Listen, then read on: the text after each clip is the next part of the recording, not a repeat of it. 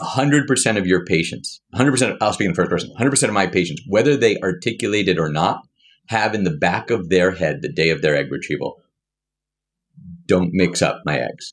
I'm giving you my eggs. I'm giving you my sperm. How do I know that those are going to meet?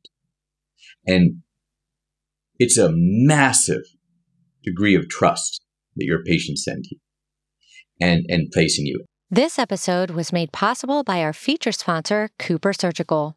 Download Cooper Surgical's brand new PGT-A Clinician's Reference Tool by clicking the Get Free PGT-A Reference Tool button in this week's subscriber email, our website page for this podcast, or via the link in the latest post on our Fertility Bridge LinkedIn page. Today's episode is paid content from our feature sponsor, who helps Inside Reproductive Health to deliver information for free to you. Here, the advertiser has editorial control. Feature sponsorship is not an endorsement and does not necessarily reflect the views of Inside Reproductive Health. Dr. Klatsky's opinions are his own. He receives an honorarium from Cooper Surgical for his time and expertise.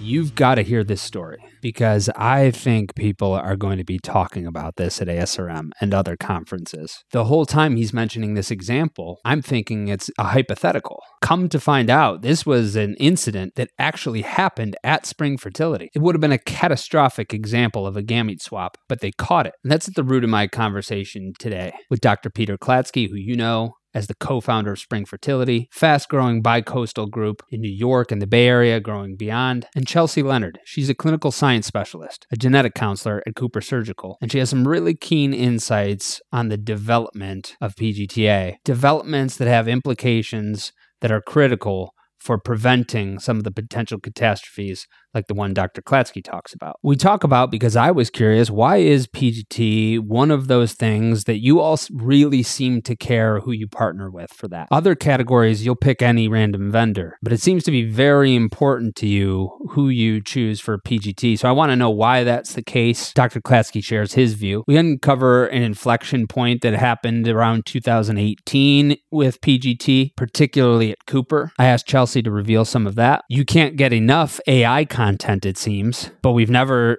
talked about how AI can be used for PGT, specifically PGT-A tests. Chelsea talks about the scale and the learning that the AI technology has that simply wasn't possible before. And I asked her to let us under the hood a little bit about what's happening at Cooper. She talks about that technology and specifically the technology behind a test called PGT Complete. That test, PGT Complete, ends up becoming central in the conversation because we talk about how it impacts the origin of aneuploidy, how it changes the philosophy about discarding or keeping abnormally fertilized oocytes. And we talk about how this test raises the standard of care and has almost an incalculable benefit to the clinic and to the business because of its critical use for parental quality control. That has to do with the story that Dr. Klatsky tells. Have you ever heard of someone deliberately bringing someone else's sperm to the fertility clinic? I hadn't. I thought Peter was talking about something hypothetical. But keep on listening in the conversation and you'll find this was something that actually happened at Spring Fertility that would have been awful for them and awful for everybody involved. But they caught it. And they talk about how tests like PGT Complete are necessary for having that level of quality assurance, ensuring parental quality control, preventing gamete swap catastrophes. And yes, they are catastrophes. And how they critically raise the standard of care and protect you as someone who provides fertility treatments or who pays for those who provide fertility treatment. You can look for Dr. Klatsky and Chelsea and certainly the rest of the Cooper team at their booth at ASRM. Tell them they did a great job putting up with this host and they can tell you more about it. And you can get more information by visiting coopersurgical.com, by clicking on the page that's associated with this podcast episode that will take you right there. Enjoy this conversation with Dr. Peter Klatsky and Chelsea Leonard. Ms. Leonard, Chelsea, welcome to the Inside Reproductive Health podcast. Dr. Klatsky, Peter, welcome back to the Inside Reproductive Health podcast. Hi there. Thanks, Griffin.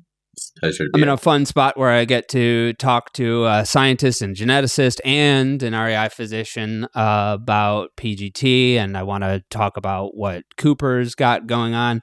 I have a premise to start with, Peter, which is as I talk to docs, I'm just always curious about why do they buy things? Why do they choose certain things? Why do they hire people? Why do they partner with certain people? And there are certain categories of goods and services that they really care about who they partner with, and then other categories that they don't. Sometimes it's like, that's just a commodity. We can use any vendor for that. And then there are things that they really care about who they partner with. And PGT-A is almost always one of those things that they really care about who they partner with for PGT-A. So the first question is that correct? Is PGT-A in that camp of who they really care they partner with? And if it is correct, why is that the case? Absolutely. It is one of the most important decisions we make in a lab. That also where we get media and what reagents we use. Patients trust in us, and we take that trust and that confidence very seriously. If we are going to send 4 cells, a sample of 4 cells, 5 cells out for analysis, that's on us later on.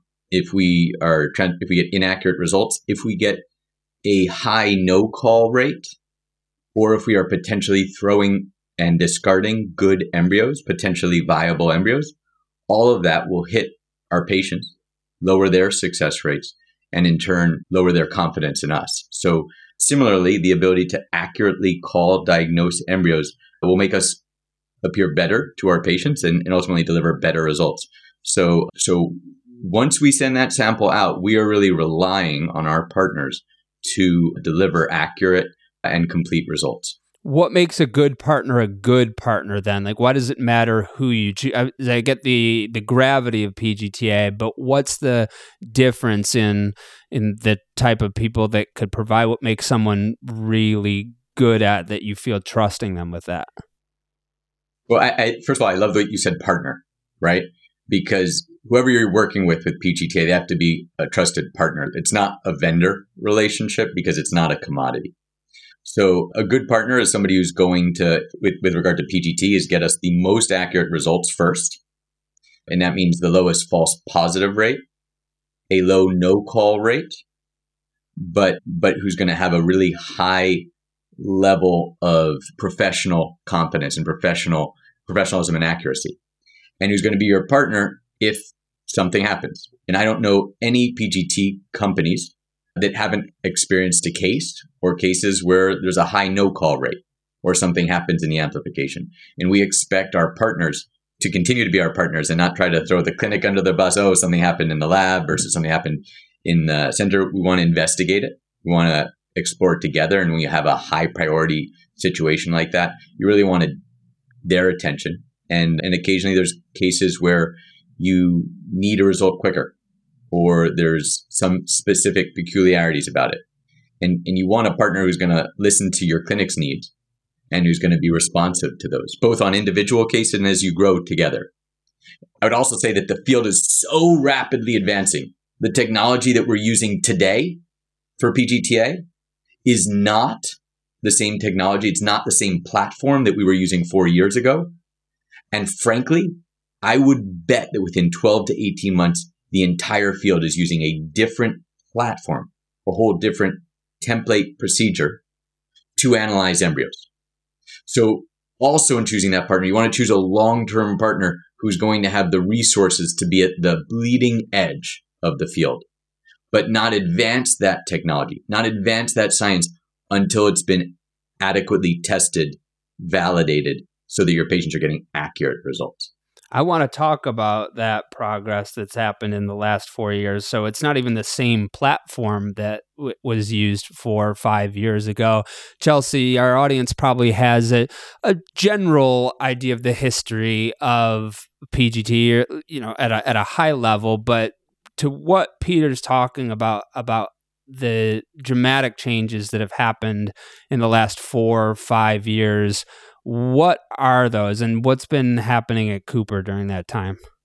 Yeah.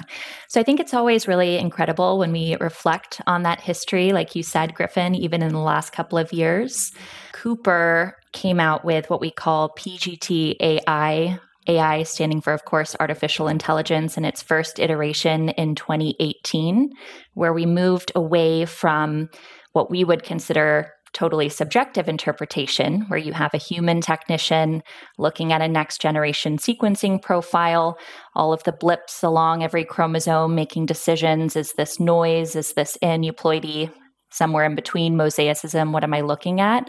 So removing that potential for error with that subjective component and really making calls based on big data with all of the embryos, thousands at this point, where we have made a classification, seen an outcome, and fed that back into the algorithm. And as Dr. Klatsky said, really important that we have confidence in our calls, and we're doing that based on big data. Tell us more about how the AI works. There's been a lot of hot topics on our show in the field recently. The episode that I did with Dr. Gamete and Manish Chadwa about ChatGPT was like a really popular episode, and we talked about the different applications that AI might have, a virtual Dr. Klatsky in a couple years that people are seeing on there. But we didn't really talk about how AI specifically applied to PGT. So tell us about how AI is specifically being applied to PGT. Yeah, so I know that AI is a really hot topic, and not all forms of AI, even in the context of PGT, are equal, right? But I like to think about it when I'm explaining PGT-AI on an individual basis with clinicians is that human technician that would be making a call on an NGS profile may have years of experience, be highly qualified and trained, but that person doesn't ever get to know the outcome of an embryo they classified, right? They don't know what happened. Did that embryo implant then miscarry? Did it result in a healthy live birth? The difference with AI is we have a classification, an outcome, and all of that data can then be fed back into how we decide on and classify embryos with future patients. It's not continuous learning, so we don't let it run wild, but it's important that that data is being fed back into how we make those future decisions and how the platform continues to improve. This might be elementary for a lot of the audience, but then how are human clinicians getting, how are they advancing their knowledge of what worked? Are they basically having to look at retrospective data in cohorts afterwards? And how does this compare to what the AI is doing? Yeah. Are you talking about the subjective interpretation approach? Yeah. There, so if the human clinician doesn't actually get to know like what Sure. happened afterwards, then how are they learning about what's working? Are they just looking at retrospective data in cohorts after, where the machine is learning about specific cases and what happened in specific cases? Yeah. So of course, Cooper doesn't use that approach at this point, but I would imagine to your point, I'm sure there are training sets and comparison between technicians to make sure they would make the same call on the same sample, but that's not big data, right? And we can't learn from nearly as many embryos nearly as quickly when we compare against AI. So you got big data happening at a scale that isn't been the case for when we were calling it PGD and PGS years ago. How did this start to unfold in 2018, 2019? What did that timeline look like at your company? Yeah. So I think one of the things that many of the listeners may recall if they were in the field in the last 5-6 years is Cooper Genomics formed from several legacy genomics companies. And at that time, when all of those laboratories were coming together and standardizing protocols amongst themselves, it was realized that technicians at each laboratory, whether within a single location or across, were sometimes making different calls on the same or similar samples, right? Using different approaches. And so it was realized at that stage, as the labs were coming together, that this subjective interpretation component was really a problem because, again, we want to have confidence in the call we're making for embryos. So at that point, Cooper decided to invest in this AI approach that we've continued to iterate on, and lots more to share about that in the coming discussion.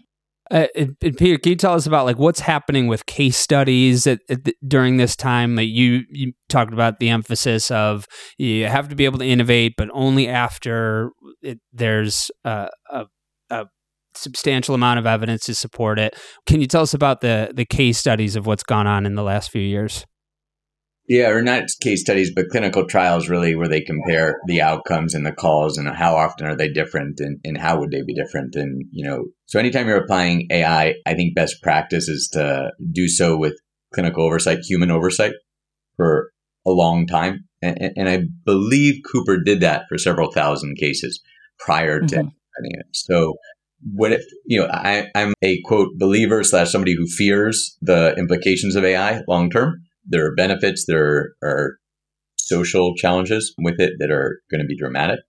But I think whenever you're introducing new technology, you need to validate it. And you need to validate it not, in a small case series with 100 people, but rather, series of thousands and thousands of embryos. And Dr. Klatsky, I think that's such an important point because the validation, as we've talked about so far, this is based on actual embryos that have resulted in an outcome that's been tracked rather than cell lines, for example, which might not be the best representation of what we're doing with PGT. So real embryos, real outcomes. Peter, can you give me an idea of what the significance of the scale is introducing this new technology? Because it seemed to me like PGT has always been a powerful tool. I'm a complete layperson. I'm not a clinician. I'm not a scientist. And it seems like whenever you have a powerful tool, it's going to be more important in certain cases than in others. And the more data you have, the more scale you have, the better you're going to have for fine-tuning exactly which implications and which uses maximize them. So can you give me an idea of how much of scale is a game changer with having the technology of AI behind it? I'm not the best person to speak to that. I think somebody at Cooper or one of the other genetics companies are, because they know how much time it takes for somebody to look at the data points. The key point for the audience to recognize is when you're currently testing an embryo, you're getting read lengths of one of those chromosomes that you're testing that are only about 70 base pairs long.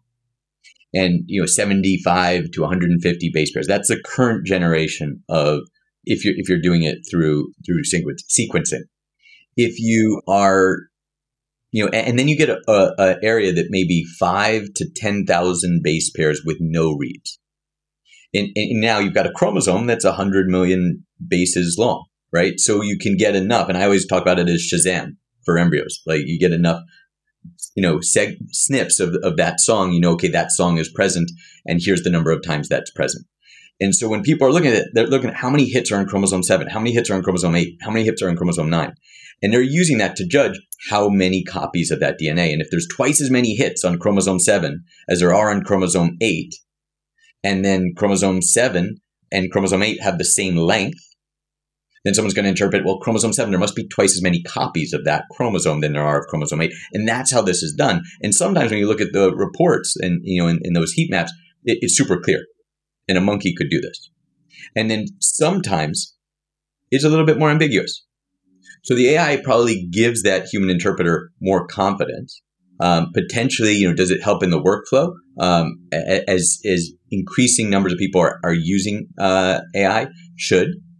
And where I think it probably helps is on those edge cases where they're developing confidence intervals and where they are constantly learning. But as far as does it improve flow? Does it improve ability to scale? That's a question I'd leave to the Cooper, Natera, Genomics, all the other, to the companies that are delivering this service. Chelsea, can you expand on that a little bit?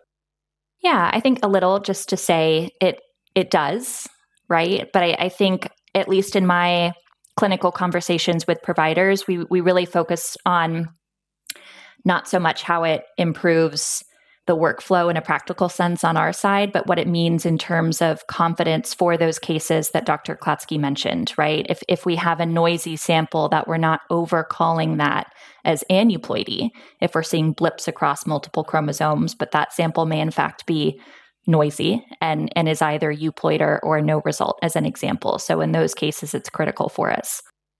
Informed decision-making is paramount to avoid catastrophes at your IVF center. Your patients rely on you, and Cooper Surgical has more tools to help.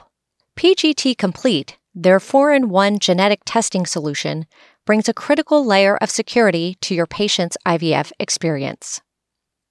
With our PGT Complete test, Cooper Surgical provides cutting-edge PGT-A testing powered by the PGT-AI platform, the industry's only AI-driven test grounded in clinical outcome data.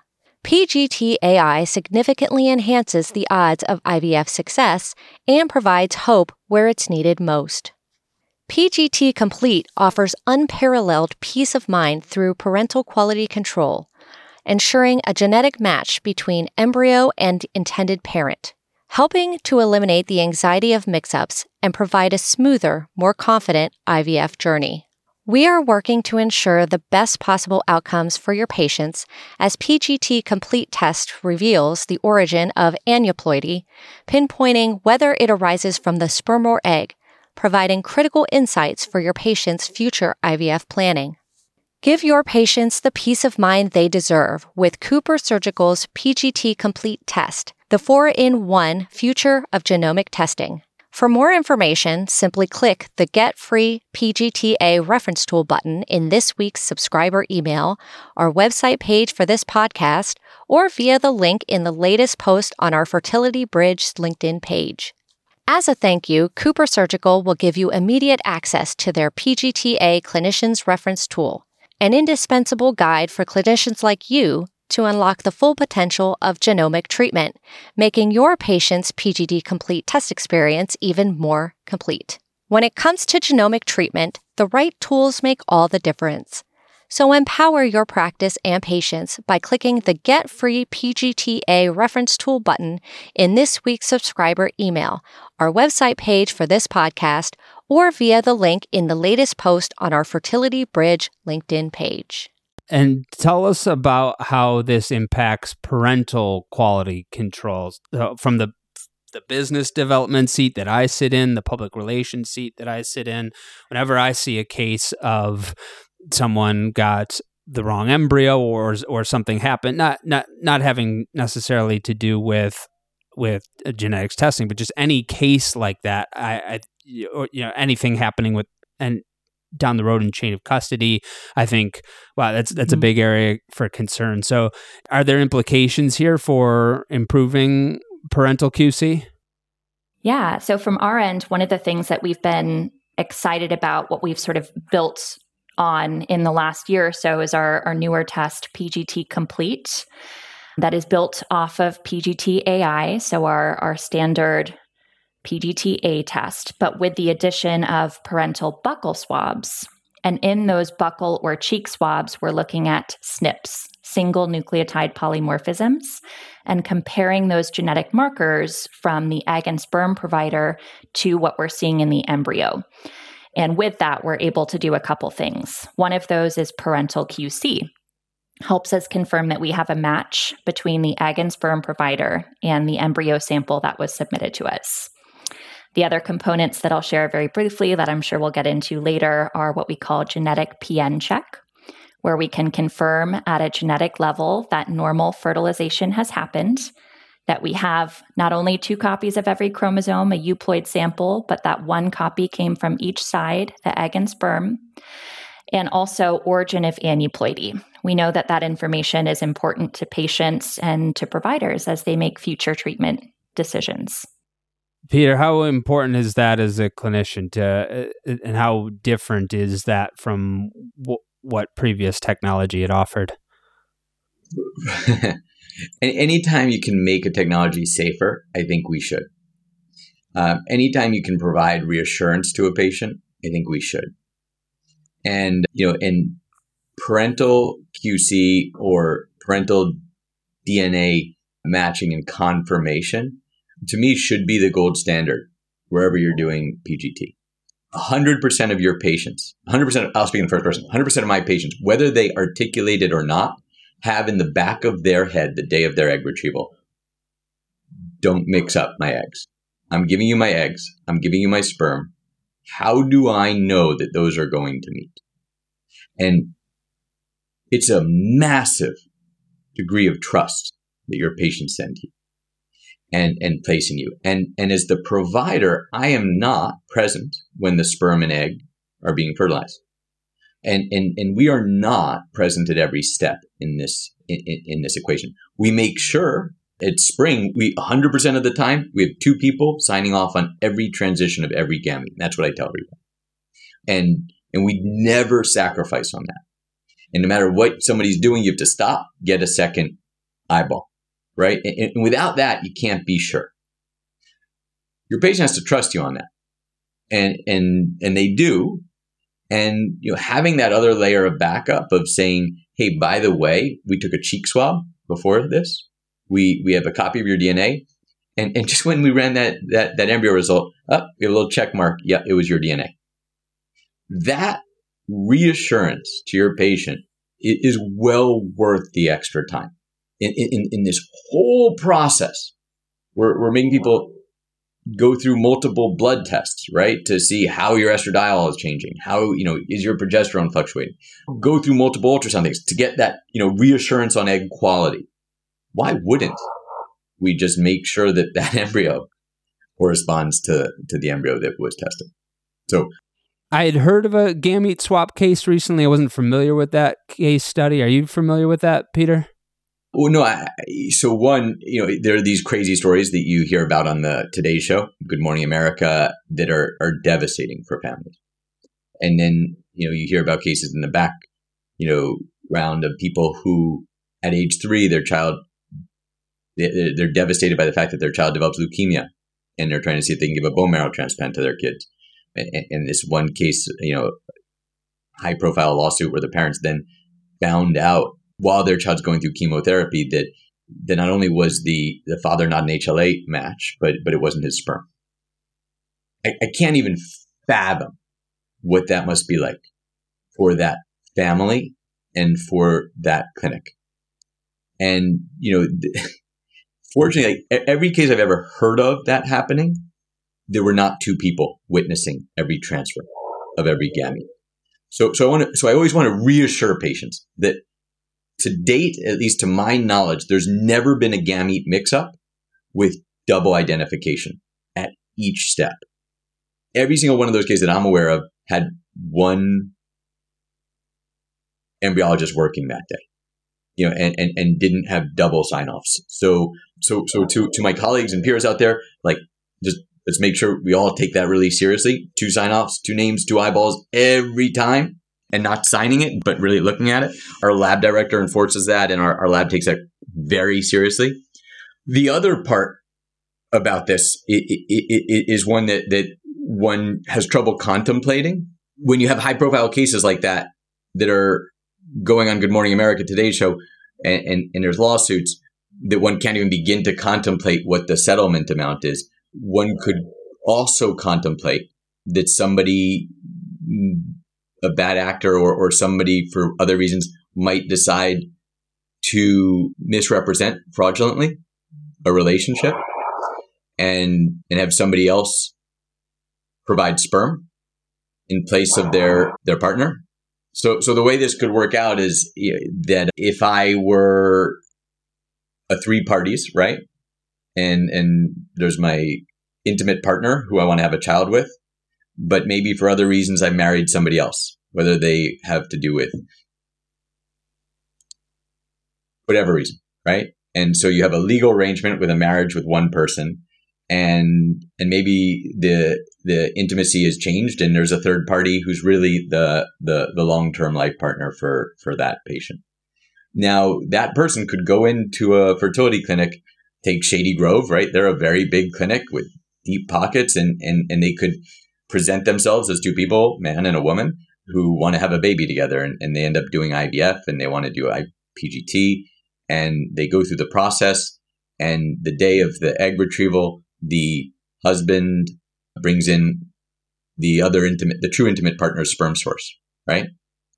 And, the sperm production remains a private act without two people identifying the actual sperm production. And it's not that hard to, bring in a cup with somebody else's sperm. And then that sperm is handed off to the embryologist, who confirms the identity of the person who came out of the sperm production room, but it may not be his sperm. And if you do at-home sperm production, then it's just you're trusting the husband is handing off his sperm. And you would never know about that, right? The only way you can know about that before transferring embryo. So let's play this out. If you didn't do parental source DNA, you'd then transfer an embryo with somebody else's DNA. And then that family 6 months later says, we have a baby, and we did a 23andMe cheek swab, and it says my husband is not the genetic parent of this baby, but we went to your fertility clinic. Jaw drop, right? You're in a really a world of hurt. And if you don't genetically type everybody and make sure that embryo's coming from the sperm and egg, and in that case, that fertility clinic might have done everything right. And, yet, what would be your next steps, right? I would want to QA everything.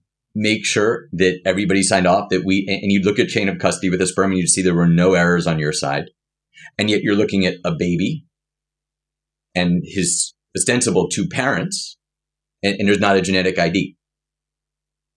So just like pause, think, okay, now what's your next step? Right. And your next step is, well, how, if this baby's not using this husband's sperm who gave us the sperm, where could an error have gone on? And so, okay, Peter, now that you've scared the crap out of everybody, I actually do think this is worth digging into, because these incidents do happen from time to time, and they can be career ending. They can be reputation tarnishing. They're beyond traumatic for the families that are involved. So I do think that this is a point that is worth digging into more. And I also think that things that start off as new features or new tools sometimes quickly become the standard of care once they're established. And I feel like it could be something like 5 or 10 years from now, we're saying like, oh, remember back when Cooper started doing this? Remember back when they were calling it PGT complete? And now it's and so it's like it's something that is starting now that might become the standard of care in short order. Chelsea, can you talk a bit more about how it works at a technical level to prevent the types of situations that Peter's talking about?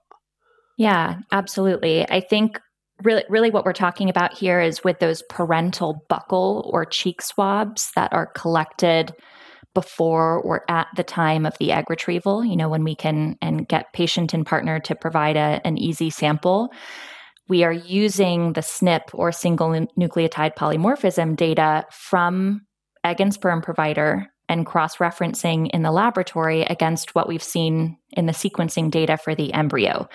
And it becomes very apparent when you're looking at all of those genetic markers for those three parties if there is a match or a non-match.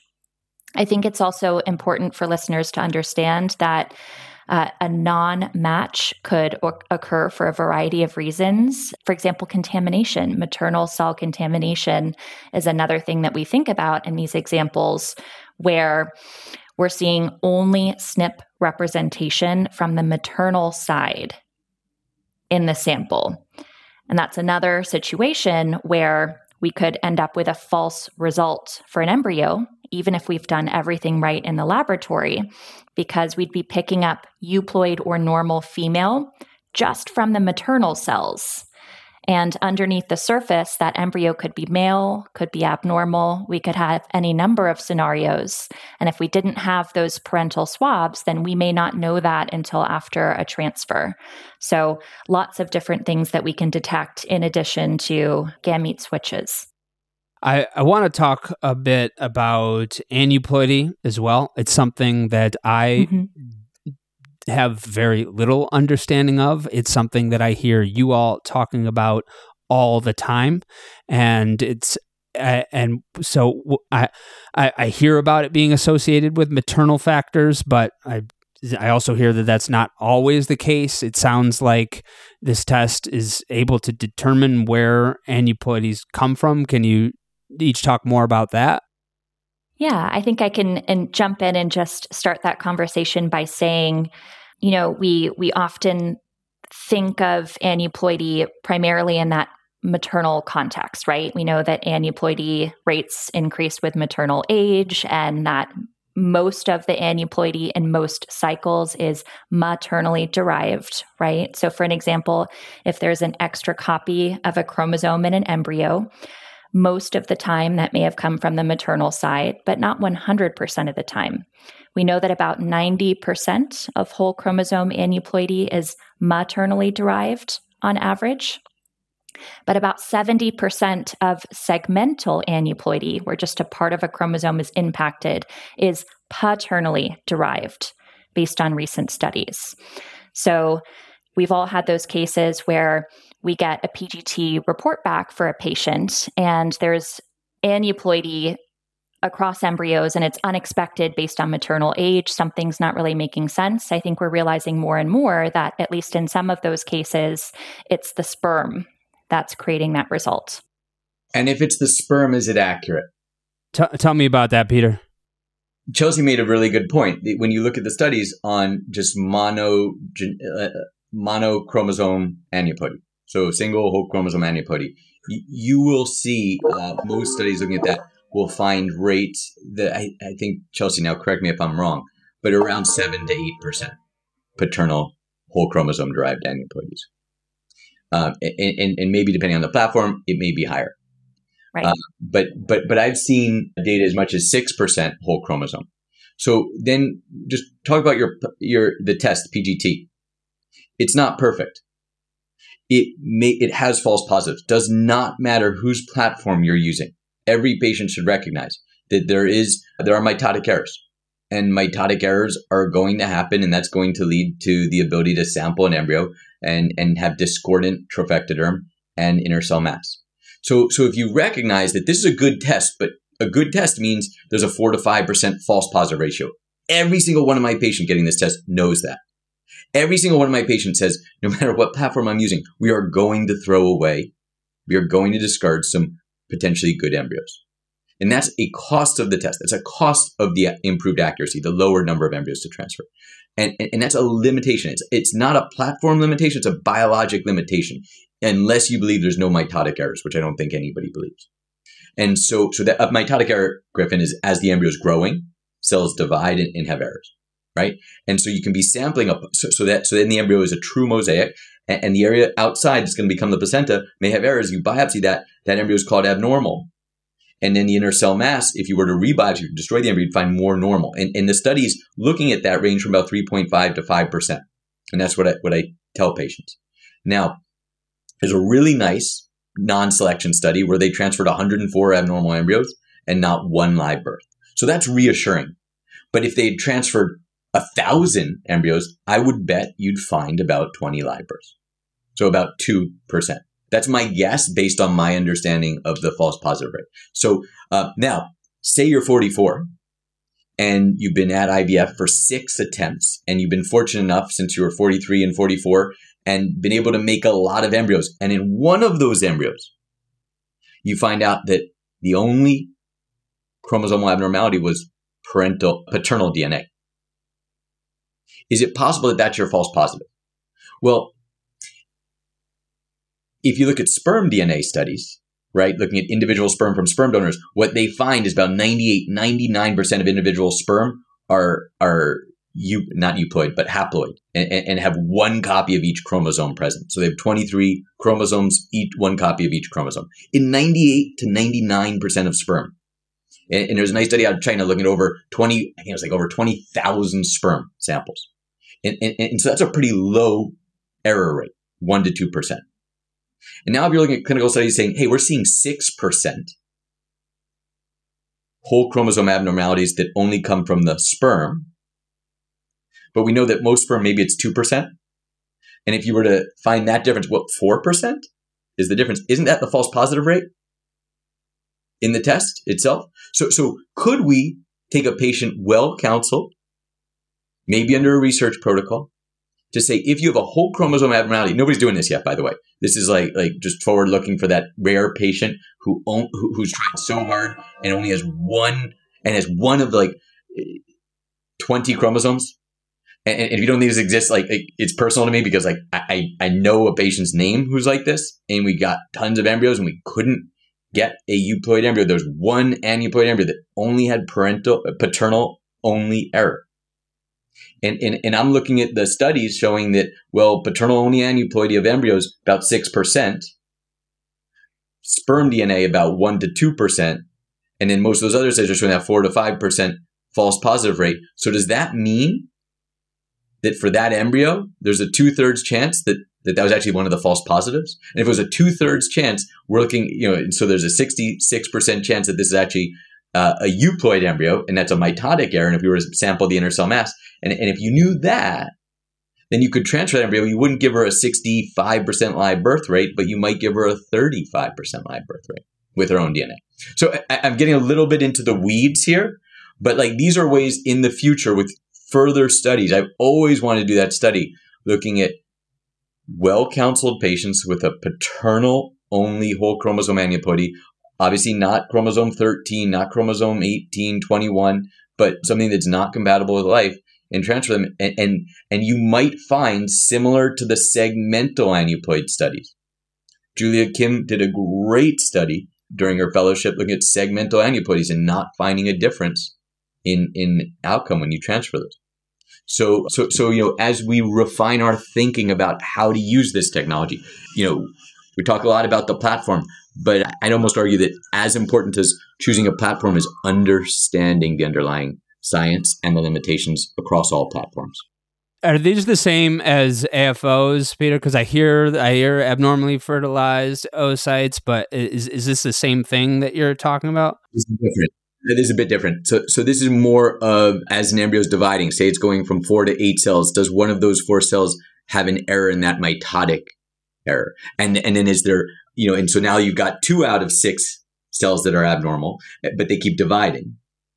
And some people would argue that, well, those abnormal cells won't divide as well, and so it's lower chances. But we know that there is not 100% concordance between the trophectoderm, which we biopsy, and the inner cell mass.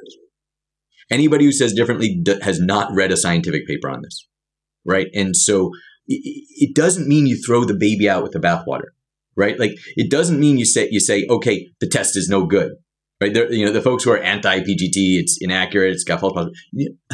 I say, yeah, you're right, and I still do it over 95% of my cases. I counsel the patient. Here's the limitation, but the ultimate benefits of the test: lower miscarriage rate, higher single embryo transfer. We do 100% single embryo transfers when you have a euploid embryo. But I don't kid myself that there's not an error rate. So I talk too much. Sorry, Griffin. Back to your question of like, how does identifying the parental source of the aneuploidy make a difference? One, it provides reassurance to the patient that their DNA were used, in fact. 2, it addresses the issue that Chelsea mentioned, that maybe it didn't fertilize and maybe you've got 2 copies of maternal only DNA that you wouldn't otherwise know, and then, or maternal cell contamination. And then 3, if there's a really smart fellow with a great REI division director and program that wants to do this study, and we'll collaborate with you at Spring Fertility because we want to participate in those studies too. I would love to understand when you have paternal only errors, if there's viability to those embryos, if that's a marker of a possible false positive and mitotic error. And if that were true, then that could be a way to pick up about half of those mitotic errors. So AFOs being something different, then it's a different category. Chelsea, can you talk a bit about, have you seen changes in the philosophy in terms of whether you discard those AFOs, whether you keep them? What's happening in that landscape? Yeah, would love to. Before, I just have one additional thought to tack on to what Dr. Klatsky was describing with origin of aneuploidy, which is when I go into clinics and talk with providers about that feature of the testing, oftentimes the provider will share there's that case that they recall where a patient had persistently high aneuploidy in their embryos across cycles, and that patient was transitioned over to egg donor. And in that cycle, after utilizing an egg donor, there was still unfortunately, a high rate of aneuploidy. And at that point, the provider considered maybe it was the sperm that was contributing in that particular case. And typically, providers can think of a case, maybe a handful of cases where that was the situation where we realized after shifting to egg donor that it may have been the sperm that was contributing. And so I think for that reason, also origin of aneuploidy information, especially before we consider transitioning a patient over to a gamete donor, making sure that we're going in the right direction. Sometimes it could be the sperm. But the area of AFOs, or abnormally fertilized oocytes, I think is really exciting, and love chatting with colleagues in the laboratory about this, because there's that step that occurs after the egg and sperm meet. I love that phrase that Dr. Klatsky used, where we want to make sure that fertilization has occurred, right? So the embryologist is looking under the microscope for the pronuclei in the Petri dish to make sure that we are seeing what would represent a copy of chromosomes from both sides, the egg and the sperm. Fertilization has taken place, and we have an embryo starting to develop. We know, though, that that's not a perfect science, and there are laboratories that may look under the microscope at a single time point to try to visualize those pronuclei. Maybe they're faint, they're stacked. It's hard to see quite what we're looking at. And that call that the embryologist makes, for example, this embryo has one pronucleus or has two pronuclei, oftentimes that's then a decision made on whether to discard that sample or attempt to keep growing it out to the blastocyst stage. What we have found is that there are laboratories that are shifting their protocols on that slightly, where they will hold on to what we would call those abnormally fertilized oocytes, try to continue to grow them out to that blastocyst stage and biopsy them for testing. And from the studies that have come out to date, there are what I would consider a meaningful, significant amount of those AFOs that continue to develop. And when we biopsy them, they turn out to be euploid. And not just euploid, meaning 2 copies of every chromosome, but with proper representation from both sides, egg and sperm. The implication of that is that this is an embryo that may have been discarded based on that visual check that can now be considered for transfer. And that's so important for patients, especially those that have few options in the process. Peter, in your view, is this going to become part of the standard of care? Because I just go back to what used to be nice to haves become must haves. What used to be a feature or a tool, or then becomes part of. You couldn't imagine practicing medicine without it. And I think I'm paraphrasing one of David Sable's quotes, but he says that today's ceiling has to be tomorrow's floor. In other words, as we expand access to care, we can't lower the quality. As the quality raises, that needs to become the minimum in order to provide the scale. We have to be able to have more control over outcomes, and so these technologies are part of it. So is this test something that you see going to become a part of the standard of care? Yeah, I mean, first of all, I love everything David Sable says.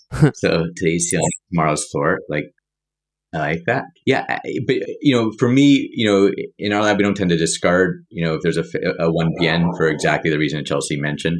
So that part may add value, and it may add value again to the fact that to avoid uniparental disomy.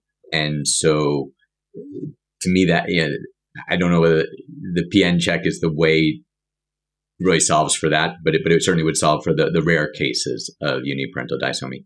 And again, once you get it into your clinical flow, it doesn't slow things down much, and it just adds more reassurance. And so finding ways to do this in a way that is not necessarily increasing cost to the patients, but providing that reassurance and safety, like I said before, I think it should become the standard of care. I think it protects patients, it protects the clinic, and it just the safer we can make our technology, the better it is for everybody involved: physicians, embryologists, and above all, patients.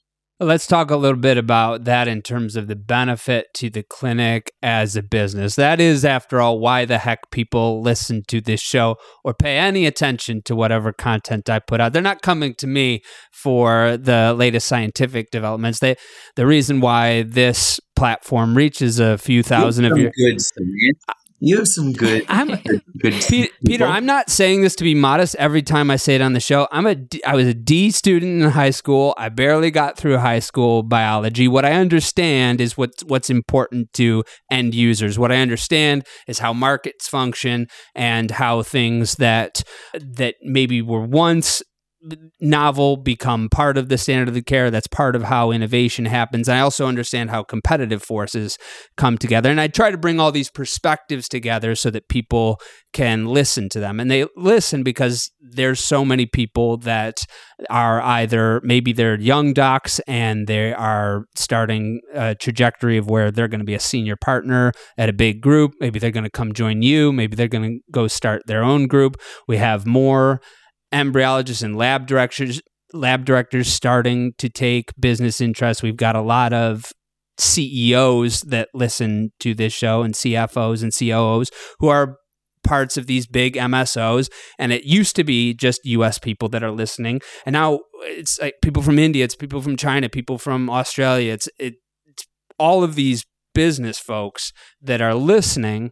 And so I look at a test like this and I see like, okay, I can see that like this clinical benefit, and I can see at a public relations marketing level how necessary these controls are to have in terms of the scale and opportunity. I see how important the AI implications are.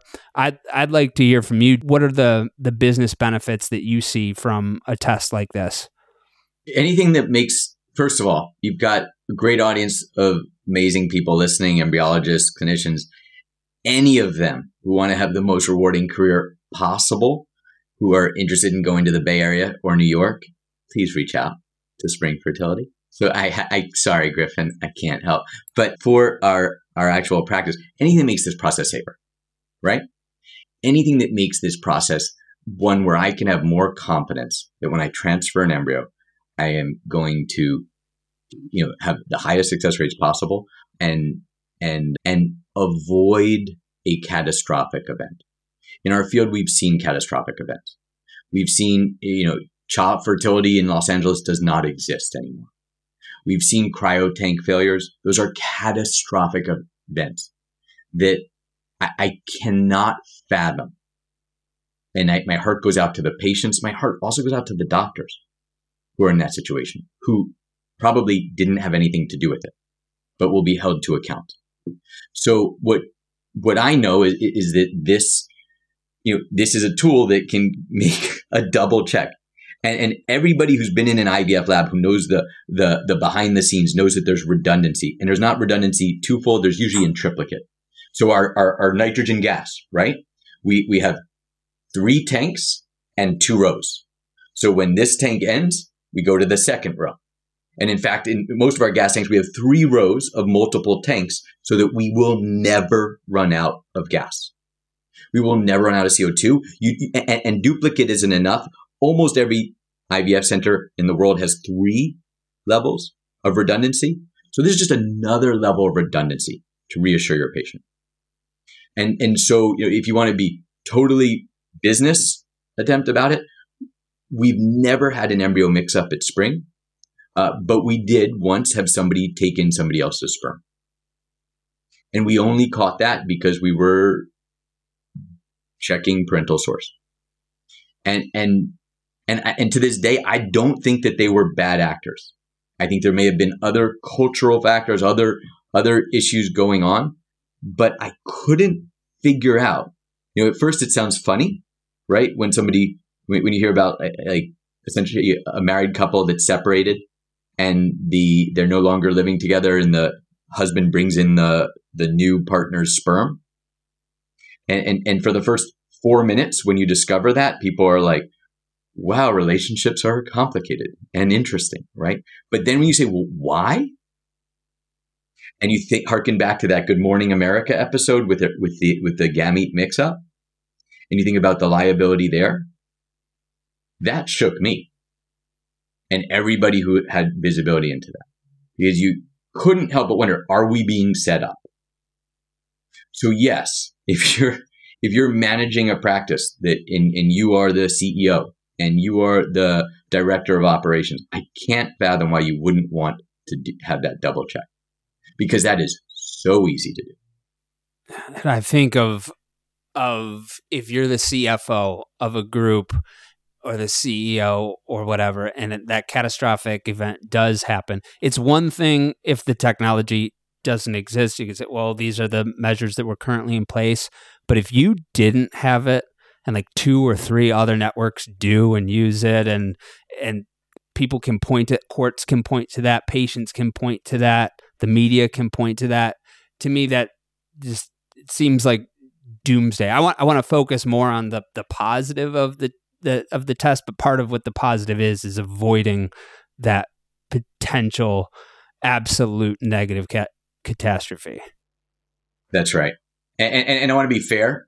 Cooper is not the only company that offers that.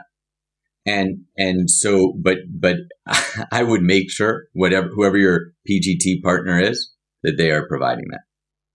I want to talk to you about your selection process for a partner, because I know how, what's the polite word of saying this? Idiosyncratic. You and Namtram are with QA at Spring, and it's so embedded into how you've built your practice group. You have QA measures that I hadn't even heard about before. We talked about that in the first episode that you came on, and I know everyone listening is really important. QA is really important to them. I just feel like you take it to another level, and so it's like one of those scenarios where it's like, well, if they're good enough for him, that means there's something there. What was it about? And I also presume that you have worked with other partners in the past. What was it about Cooper that made you say, this is the partner for me?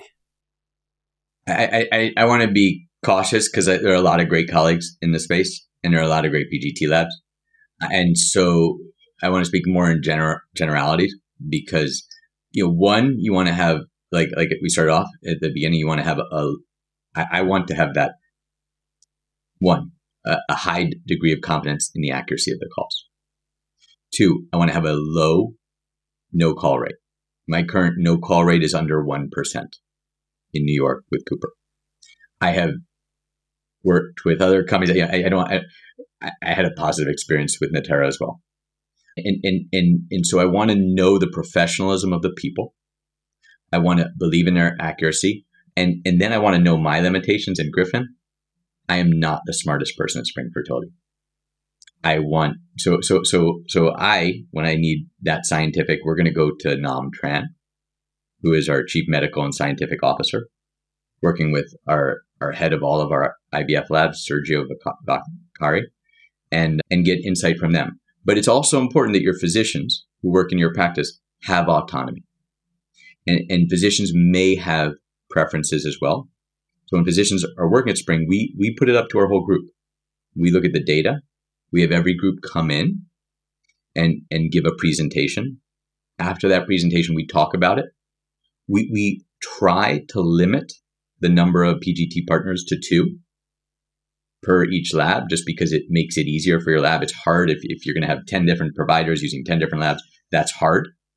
So you want physicians to have autonomy and to be respected and have their reasons, but you want to have an open dialogue.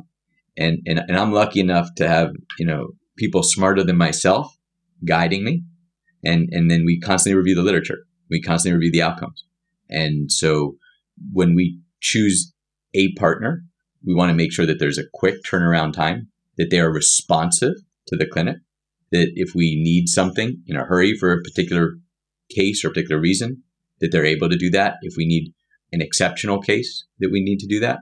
But as a general rule, I don't want to work also with a PGT provider who can't source the DNA, can't provide parental source DNA.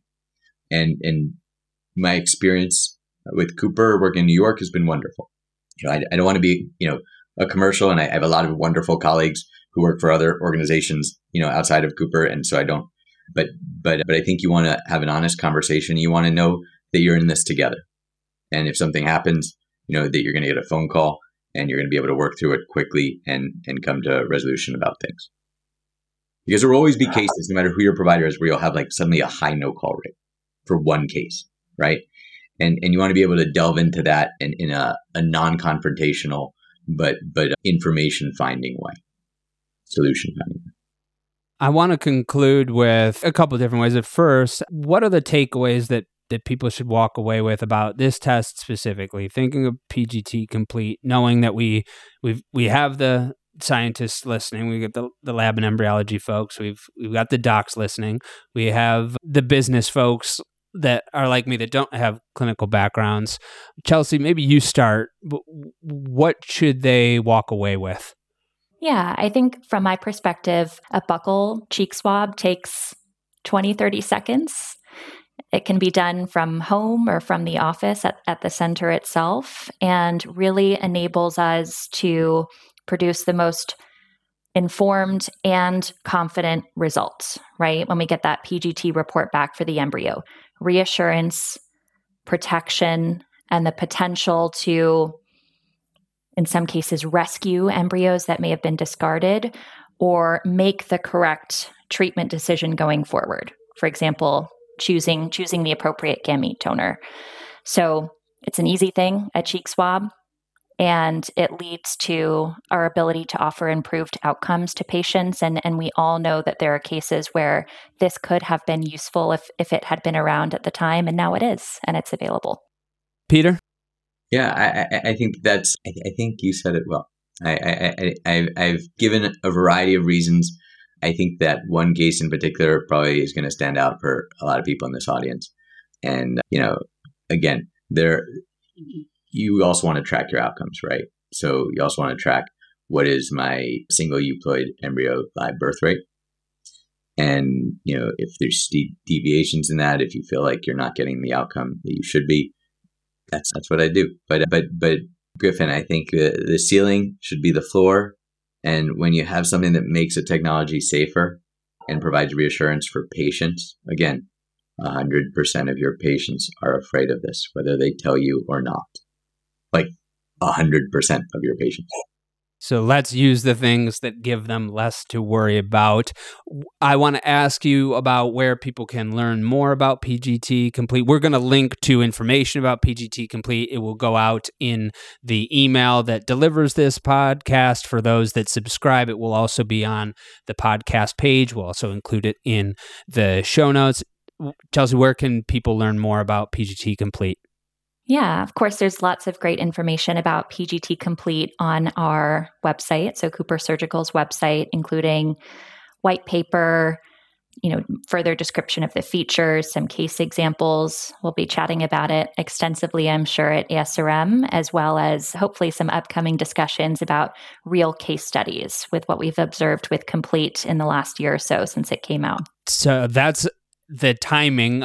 Some people are going to listen to this episode maybe 3 or 6 months after it comes out, but a lot of people are going to be listening to this episode right as it comes out, which is right about ASRM time. Some of you are probably on the plane right now headed to New Orleans listening to this episode. And if that's the case, Cooper, I imagine, is going to have a big booth and big presence as always. And you're going to have a lot of your scientific people there, a lot of your sales people there. I invite you to go to their booth, talk to them about it, tell them about this conversation. Peter, will you be at ASRM? I will be. And anybody who's interested in having an amazing career in New York or Bay Area, we're hiring there. We're interviewing people. We're a great group of folks. We deliver the best science. And look forward to meeting my peers there, too. When you bump into Dr. Klatsky or Chelsea, tell them that you heard them on the show and tell them thanks for putting up with the host.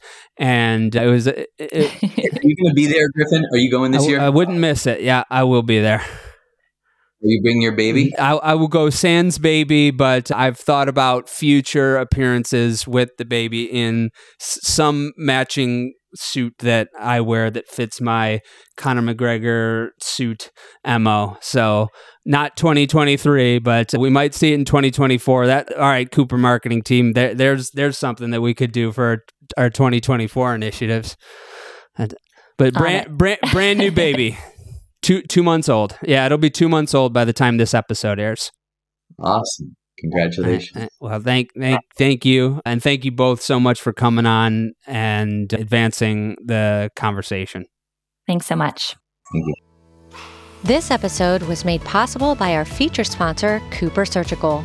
Download Cooper Surgical's brand new PGT-A Clinician's Reference Tool by clicking the Get Free PGT-A Reference Tool button in this week's subscriber email, our website page for this podcast, or via the link in the latest post on our Fertility Bridge LinkedIn page. Today's episode is paid content from our feature sponsor, who helps Inside Reproductive Health to deliver information for free to you. Here, the advertiser has editorial control. Feature sponsorship is not an endorsement and does not necessarily reflect the views of Inside Reproductive Health. Dr. Klatsky's opinions are his own. He receives an honorarium from Cooper Surgical for his time and expertise. Thank you for listening to Inside Reproductive Health.